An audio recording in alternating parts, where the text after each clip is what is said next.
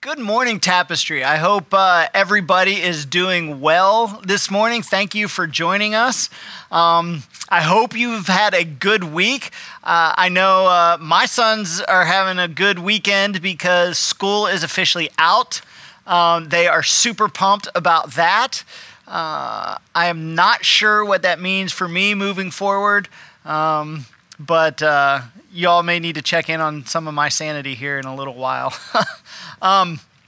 We have been spending the last couple weeks talking about what we can do in these times of uncertainty to kind of lift the weight off of us that so many of us carry.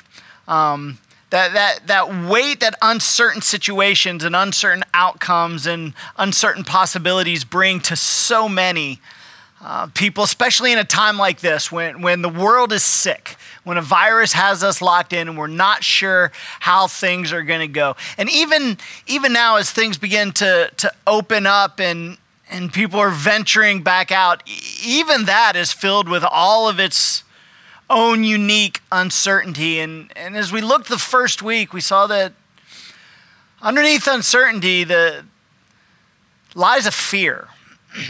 And that really is where the weight comes from, those fears. And so we spent some time talking about being in prayer and uncovering, peeling back the layers of those things that you're worried about and discovering what the fear is. And then we spent some time last week talking about remembering what it is that God's done for you in your past, because if you don't remember God in your past, then you can't figure him into your future. And it's what he's done in the past that casts that great shadow of hope over our future.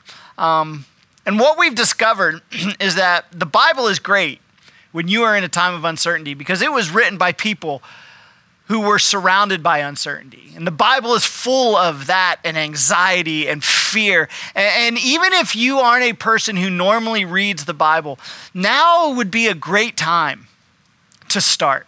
And if you're one of those people that, maybe you don't read the Bible because you don't think that it's true, it's okay. I got you covered. Just read it on the internet because everything you read on the internet is true anyway. So just do it there. But it's a great resource in these times of trouble and these times of uncertainty. Now, today we're going to talk about another step that we can take to kind of lift the weight of that burden, of that fear and that anxiety in these uncertain times. And today's step is probably the one that I struggle with the most out of everything that we're talking about. And that is this: seek. Talked about prayer, we talked about remembering, and we're going to talk about seeking. And the idea that we're going to look at today is really counterintuitive.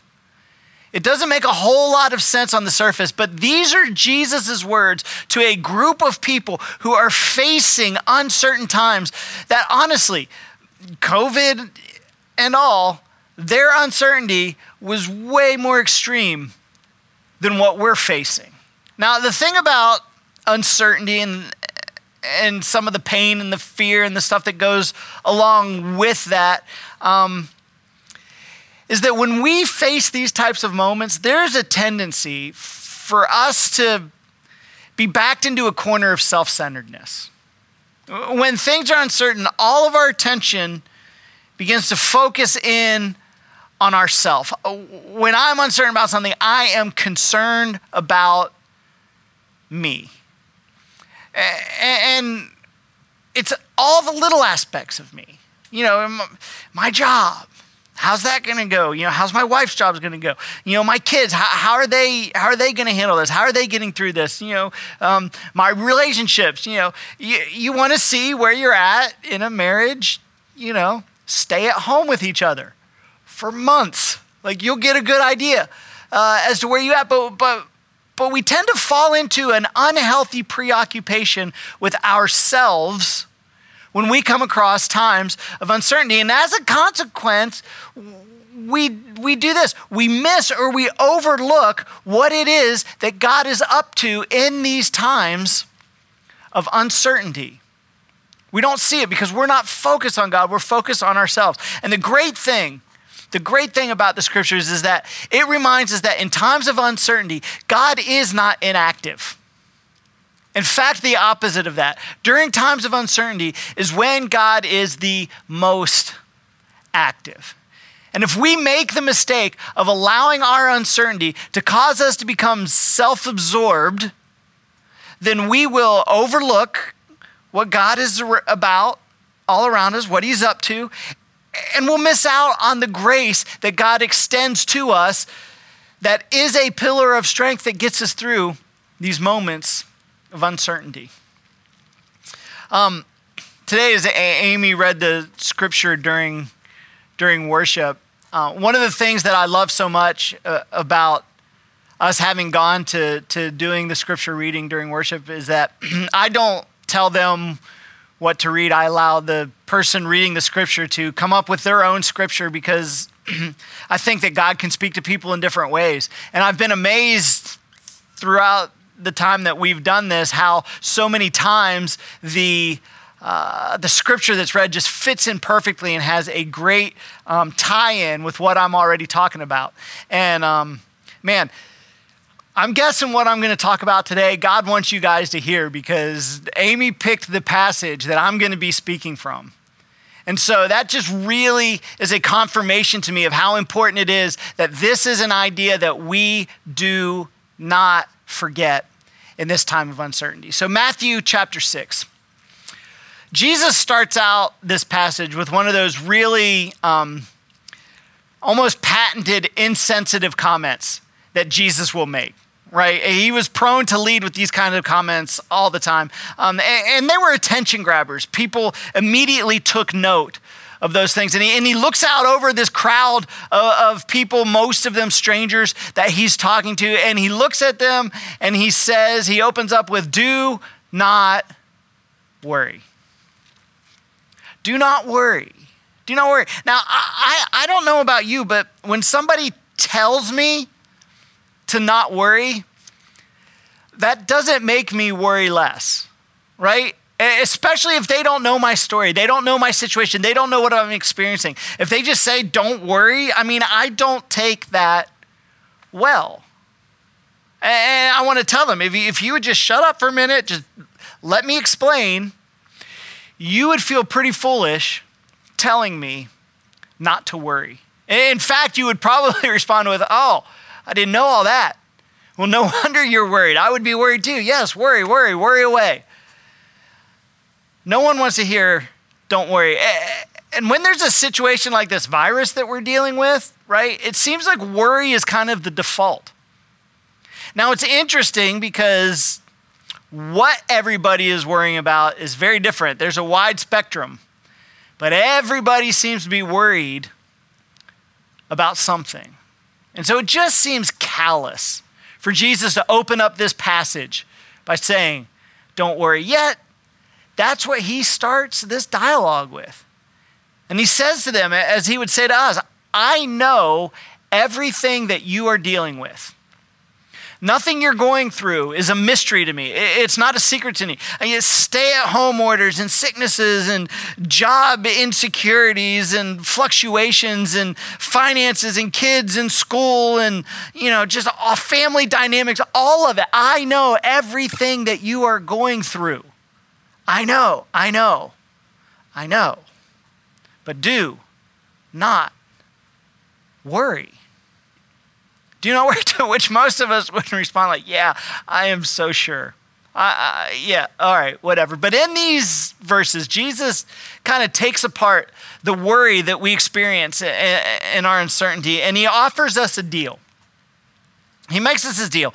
And this is important because there is a grace that is available to us from God when we make the exchange that Jesus challenges us to make in this passage. So Matthew chapter 6, starting in verse 25, and this is a portion of the Sermon on the Mount. He says this, "Therefore I tell you," and here he goes, "do not worry about your life, what you will eat or drink, or about your body, what you will wear." And this is interesting because he sort of separates all of our different needs down to the basic essentials. what you're going to eat. I don't want you to worry about that. I mean, food, sustenance, that's everybody's, hierarchy of needs. It's there. And then to the next level, what it is that you're going to wear. Now, most of us don't open up the fridge every morning and wonder what it is we're going to eat and where our food is going to come from. We don't have that. We're beyond the survivalist stage. Most of us are beyond that. But we worry about other things. We do. How am I going to get my kids through school? How am I going to pay my rent? How am I going to find a job? How am I going to keep my job? How? How? Just so many people, that's the word in their mouth through this time. How? And then there's the secondary stuff that was the primary stuff before a lot of this situation we're in started. And even though it's not our primary worry anymore, it's still there. It's still things that weigh on us that we think about. Am I going to get a date? Am I going to get married? Am I going to be able to rebound in this economy? Am I going to be able to, these types of things? And we have these worries. And the thing is that I don't want to diminish the lower, because both tiers of these worries tend to consume us emotionally. They take emotional energy and effort. And in this passage, the words that are used, worry in this passage means to be consumed by. It's what it actually means. To allow the emotions that you're experiencing to close in around these unresolved issues and consume you. And Jesus looks at his audience and he would say to us, don't do that. Don't do that. And then he goes on, which is a good thing, because up to now he's just kind of been insensitive. And then he asks this question: is not life more important than food? Now in the Greek, the word important actually isn't even in there. They put that in English to kind of make it make more sense. It actually says, is not life more than food? Is what he says. And the body more important than clothes. And he asks this question that none of us want to answer, because if we answered honestly, we would probably look a little bit foolish. We would probably feel a little sheepish. He says, wait a minute, I want you to stack up. I want you to stack up all the stuff that you worry about. Right? And then stand back and look at it and ask yourself this question. So take all the things that you're worried about, get them together mentally there, step back, take a look and ask yourself this question. Are those things what life really is? Is that all there is to your life? Is that what it's all about for you, those things? Most of us would respond probably somewhere in the vicinity of an answer like, well, those things are important. I don't want to say they're not important. Those things are important. But yeah, there is more to life than just those things.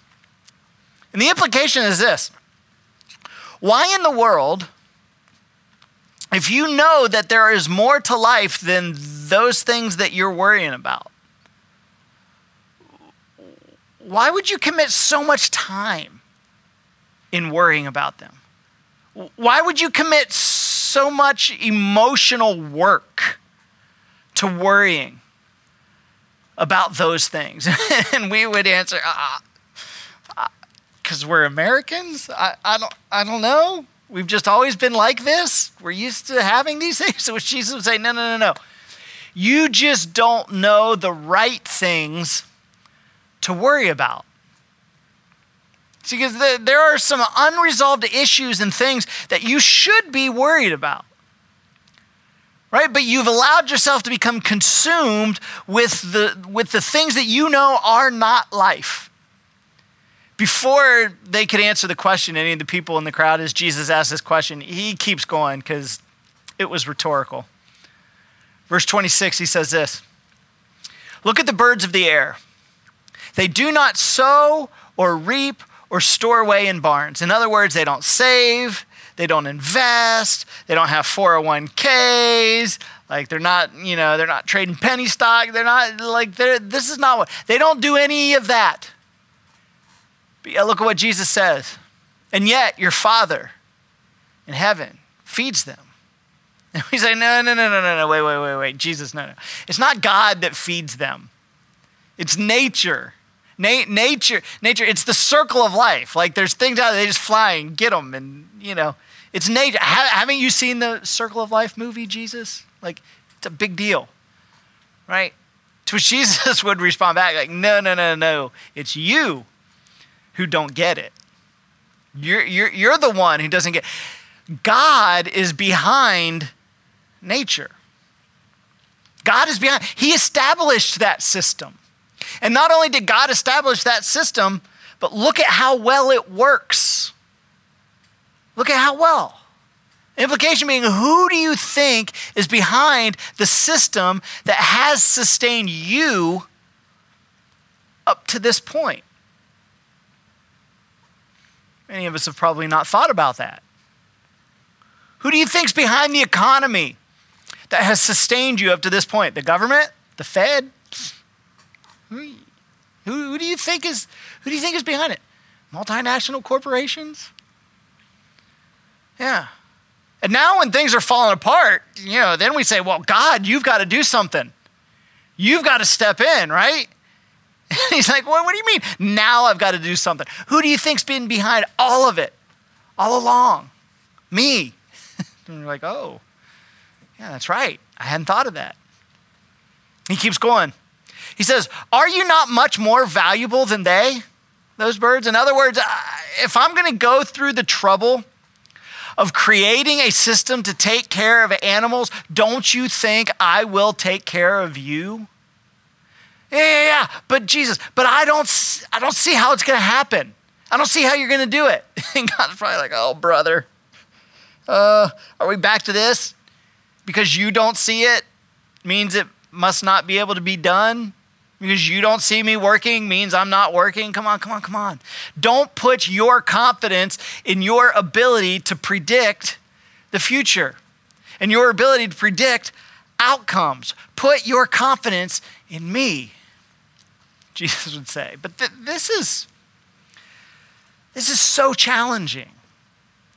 Because when our life is great, our tendency over time is to look at our great life and think, haven't I made such a great life for myself?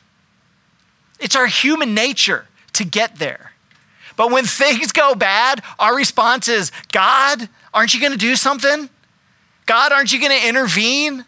Aren't you going to, come on, take care of us? You're the God that provides, right? He's like, what do you guys mean? I have been all along. I've been taking care of you. You just lost sight of that. And just as God took care of us in our past, he'd say, I'll take care of you in the future. So what are you worried about? Well, I'm worried because things have changed. Things are different. Oh, okay. So that's what it is. That's what you're worried about. You don't have everything that you're used to. Everything's not normal. Things have changed and you can't control it. He keeps going. Who of you, by worrying, can add a single hour to his life? In other words, he's like, okay, if you don't listen to me, here, do this. I want you to go away. I want you to worry and come back to me in a week and give me a report. Give me a report. How did it go? Your report would probably be something like, wow, I worried for 90 minutes a day and I got nothing. Nothing, maybe an ulcer I got, Or I worried 2 hours a day and I got, my wife doesn't want to talk to me now. And my kids can't get my attention. That's what's come out of, that's what I've gotten from worrying. Then Jesus gives another illustration, verse 28. And why do you worry about clothes? And when he brings up clothes in this context, he's talking about, yes, physical clothes, but our image. Our image, that which we adorn ourselves with, what we wear, what we drive, how we have our hair cut, just everything about our image and the external and what people think when they look at us. And if we were to be faced with the accumulated time that we have spent on our image, I bet most of us would feel pretty bad about it. If we were to be faced with the amount of resources that we've spent on our image, I bet some of us would be pretty embarrassed. He keeps going, see how the lilies of the field grow. They do not labor or spin. Yet I tell you that not even Solomon in all his splendor was dressed like one of these. And we just kind of blow by this. We just kind of go by because God made nature. It was as if he had this idea that was just like, I've got this idea. This is going to be great. It's going to be beautiful. It's going to be amazing. It's going to be the most beautiful thing ever, ever, ever. And he designed nature. And we can't come close to designing something that well. You could go shopping for a day. Well, I guess that's hard to do now, isn't it? Whatever. Look at whatever the best things man can design. The beauty does not hold up to what God designed in nature. Yet we worry and worry and worry and worry. And God just says, would you just look around? Would you just look around at what I have done? Why would you put an ounce of worry into your image? Why would you do that? That is not what life is about. Verse 30, if that is how God clothes the grass of the field, which is here today and tomorrow is thrown into the fire, will he not much more clothe you, O you of little faith? O you who have forgotten that God is behind everything good that has happened so far? And then he says it again. So do not worry, saying, what shall we eat? Or what shall we drink? Or what shall we wear? Or what will I drive? Or where will my kids go to school? And then he gets really convicting. Verse 32, he says this, for the pagans. I don't know if we have any pagans here watching with us this morning. But in the Bible, the pagans were simply people who did not believe in the God of Israel and worshiped other gods. He says, even for those people who do not believe in me, they know, all they know is this life. That's all they know. That's what their entire perspective is. This life, bookended by birth and death. So all that matters to them is what you see and what you experience. Eat, drink, and be merry, for tomorrow we die. Those people, for the pagans, run after all these things, which had to be a little bit of a poke in the chest to them. This was a little offensive to them. The people who don't even believe in your God, these are the things they are worrying about. And why not? Because to them, there's nothing else but this life. So you'd better get what you can while you can get it. And you might as well worry about these things because this is all there is. There is no God to trust. But he says to us, he says to his audience, but you believe in God. Why would you, and this is the key, why would you allow fear and uncertainty to back you into the corner of self-centeredness that everyone else in the world is huddled in? Why would you do that? If I were to make the list of the things that I worry about the most and compare it to the list of what someone who doesn't believe in God, what they worry about, I fear that our lists would not be all that different. And that's Jesus' point. is that we're spending our emotions and our energy on the same silly things that people who do not even see beyond this life are worried about. That's why he can say with a straight face, I know, I haven't even heard your story, but do not worry.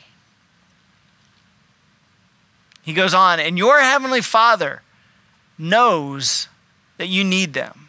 And then he brings it home. If you want to worry about something, if you want to allow something to consume you or want to seek something, here it is. He gives us the punchline. Verse 33. But seek first. That is, you are going to seek something. In fact, you are going to seek multiple things in your life. So while you do that, while you deal with all of these things, worry about these things, put this at the top of your list. But seek first his kingdom and his righteousness. And then look at this promise. And all of these things, that is everything he's talked about up to this point, all of the things that we spend our emotional energy worrying about and fretting about, all the things that weigh on us, all of these things will be given to you as well. In other words, don't worry in times of uncertainty. Instead, seek. Don't worry, seek. Don't worry, seek. When you don't know how something's going to work out, and you don't know how something's going to go, and you feel the need to take your time and your resources and your energy and your efforts and focus them on me. What am I worried about? My thing. He says, I don't want you to worry about you. In those times, I want you to do something counterintuitive. I want you to look around and I want you to ask the question, in the midst of my uncertainty, in the midst of these circumstances around me, what can I do to further, not myself and my interests, but what can I do to further God's kingdom? You know what that means to seek the kingdom of God? It's really very simple. It's simple to say, not to do. It's to seek God's agenda. It's to say to God, I know what worries me. I know what I'm experiencing anxiety over. I know what I have fear of. I know what's weighing me down. But God, what concerns you? Where are you at? And let me invest into your thing. Let me focus on that. And God says, if you can do that, I will take care of the rest. I will take care of all of those things that you are worried about. And there is a grace that is available to us in the midst of this uncertainty, that if we will take a breath and clear our minds and focus on what God is concerned about, he will offer that grace to us. Now, over the years, there are tons of things that I sit here with a microphone and I talk about that are a lot are just my opinion and what I think. But this I am certain about. This isn't an opinion. Do you want to know where God's concern is in this era? God's concern is, and always has been, bringing people into relationship with him.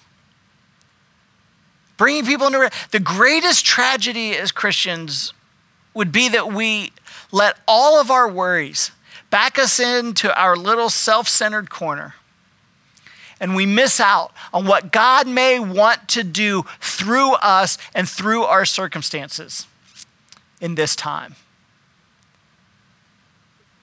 So God makes it a deal. He said, you worry about my thing and I'll take care of yours. But God, you don't know. I've got it. I know, but trust me. Trust me. Live a lifestyle that reflects my values, that reflects my priorities, and all of this other stuff, I'll give it to you because you are so valuable to me. And I've heard story after story as a pastor of people who were not followers of Jesus, and they watched people they knew who were Christians go through really tough times.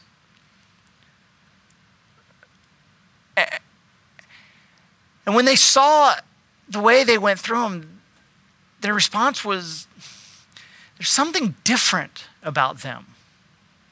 There's something different about the way that they approach it. And they handled it in a way that was so different that it got their attention. And I've seen stories of people who have come into relationship with Christ based on the way other Christians have handled themselves in moments of uncertainty.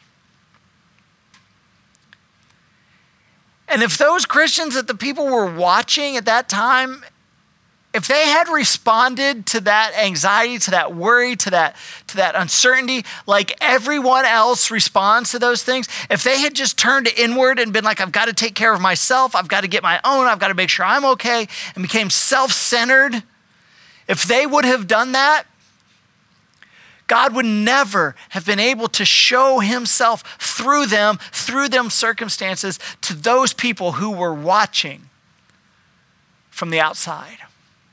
Opportunity would have been missed. So yeah, there are going to be uncertainties in life. Yeah, there's going to be hard times. Yeah, there are going to be times when things don't go your way. There are going to be times when you don't know how things are going to work out, like now.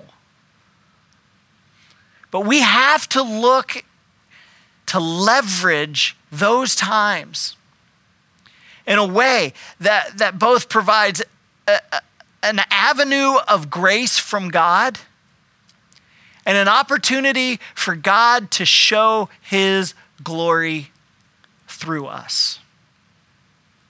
Here's what I want to encourage you to do this week. Here's your assignment for the week. There's a lot of kids out of school now. They need something to do this week, so get your kids to do it as well. I want you to memorize these two verses. Verse 27, who of you by worrying can add a single hour to his life? I mean, that is such a key idea to always have in the back of your mind when it comes to this issue of worry and anxiety and uncertainty. You're not adding time to your life. All you're doing is expending emotional energy that should be going somewhere else. And then memorize this verse. Seek first his kingdom and his righteousness, and all these things will be given to you as well. And when we find ourselves obsessing and worrying about our pile of stuff, and in times like this when the world is sick and we don't know what's coming and how it's going to look and when's everything going to get back to normal, and when it goes away, is it going to stay away or is it going to come back again, and what's going to happen in these times? If we get on our knees and start out our day with these verses, day after day after day, and we open ourselves up to the possibility that God wants us to be consumed by something else, and that is his kingdom and advancing his agenda, then we open up ourselves for allowing God, who is so much better at this stuff than us, to take care of all of those things that we normally worry about. And I don't know about you, but if I'm given the choice of do I want to try and fix that or do I want God to fix it, I'll choose God every time.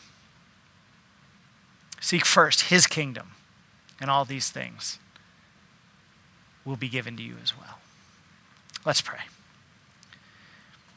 Dear Heavenly Father, Lord, I thank you for this passage. I thank you that you laid it on the heart of Amy this morning to just reiterate and give us that sign of how important this message is in the lives of everyone at this moment.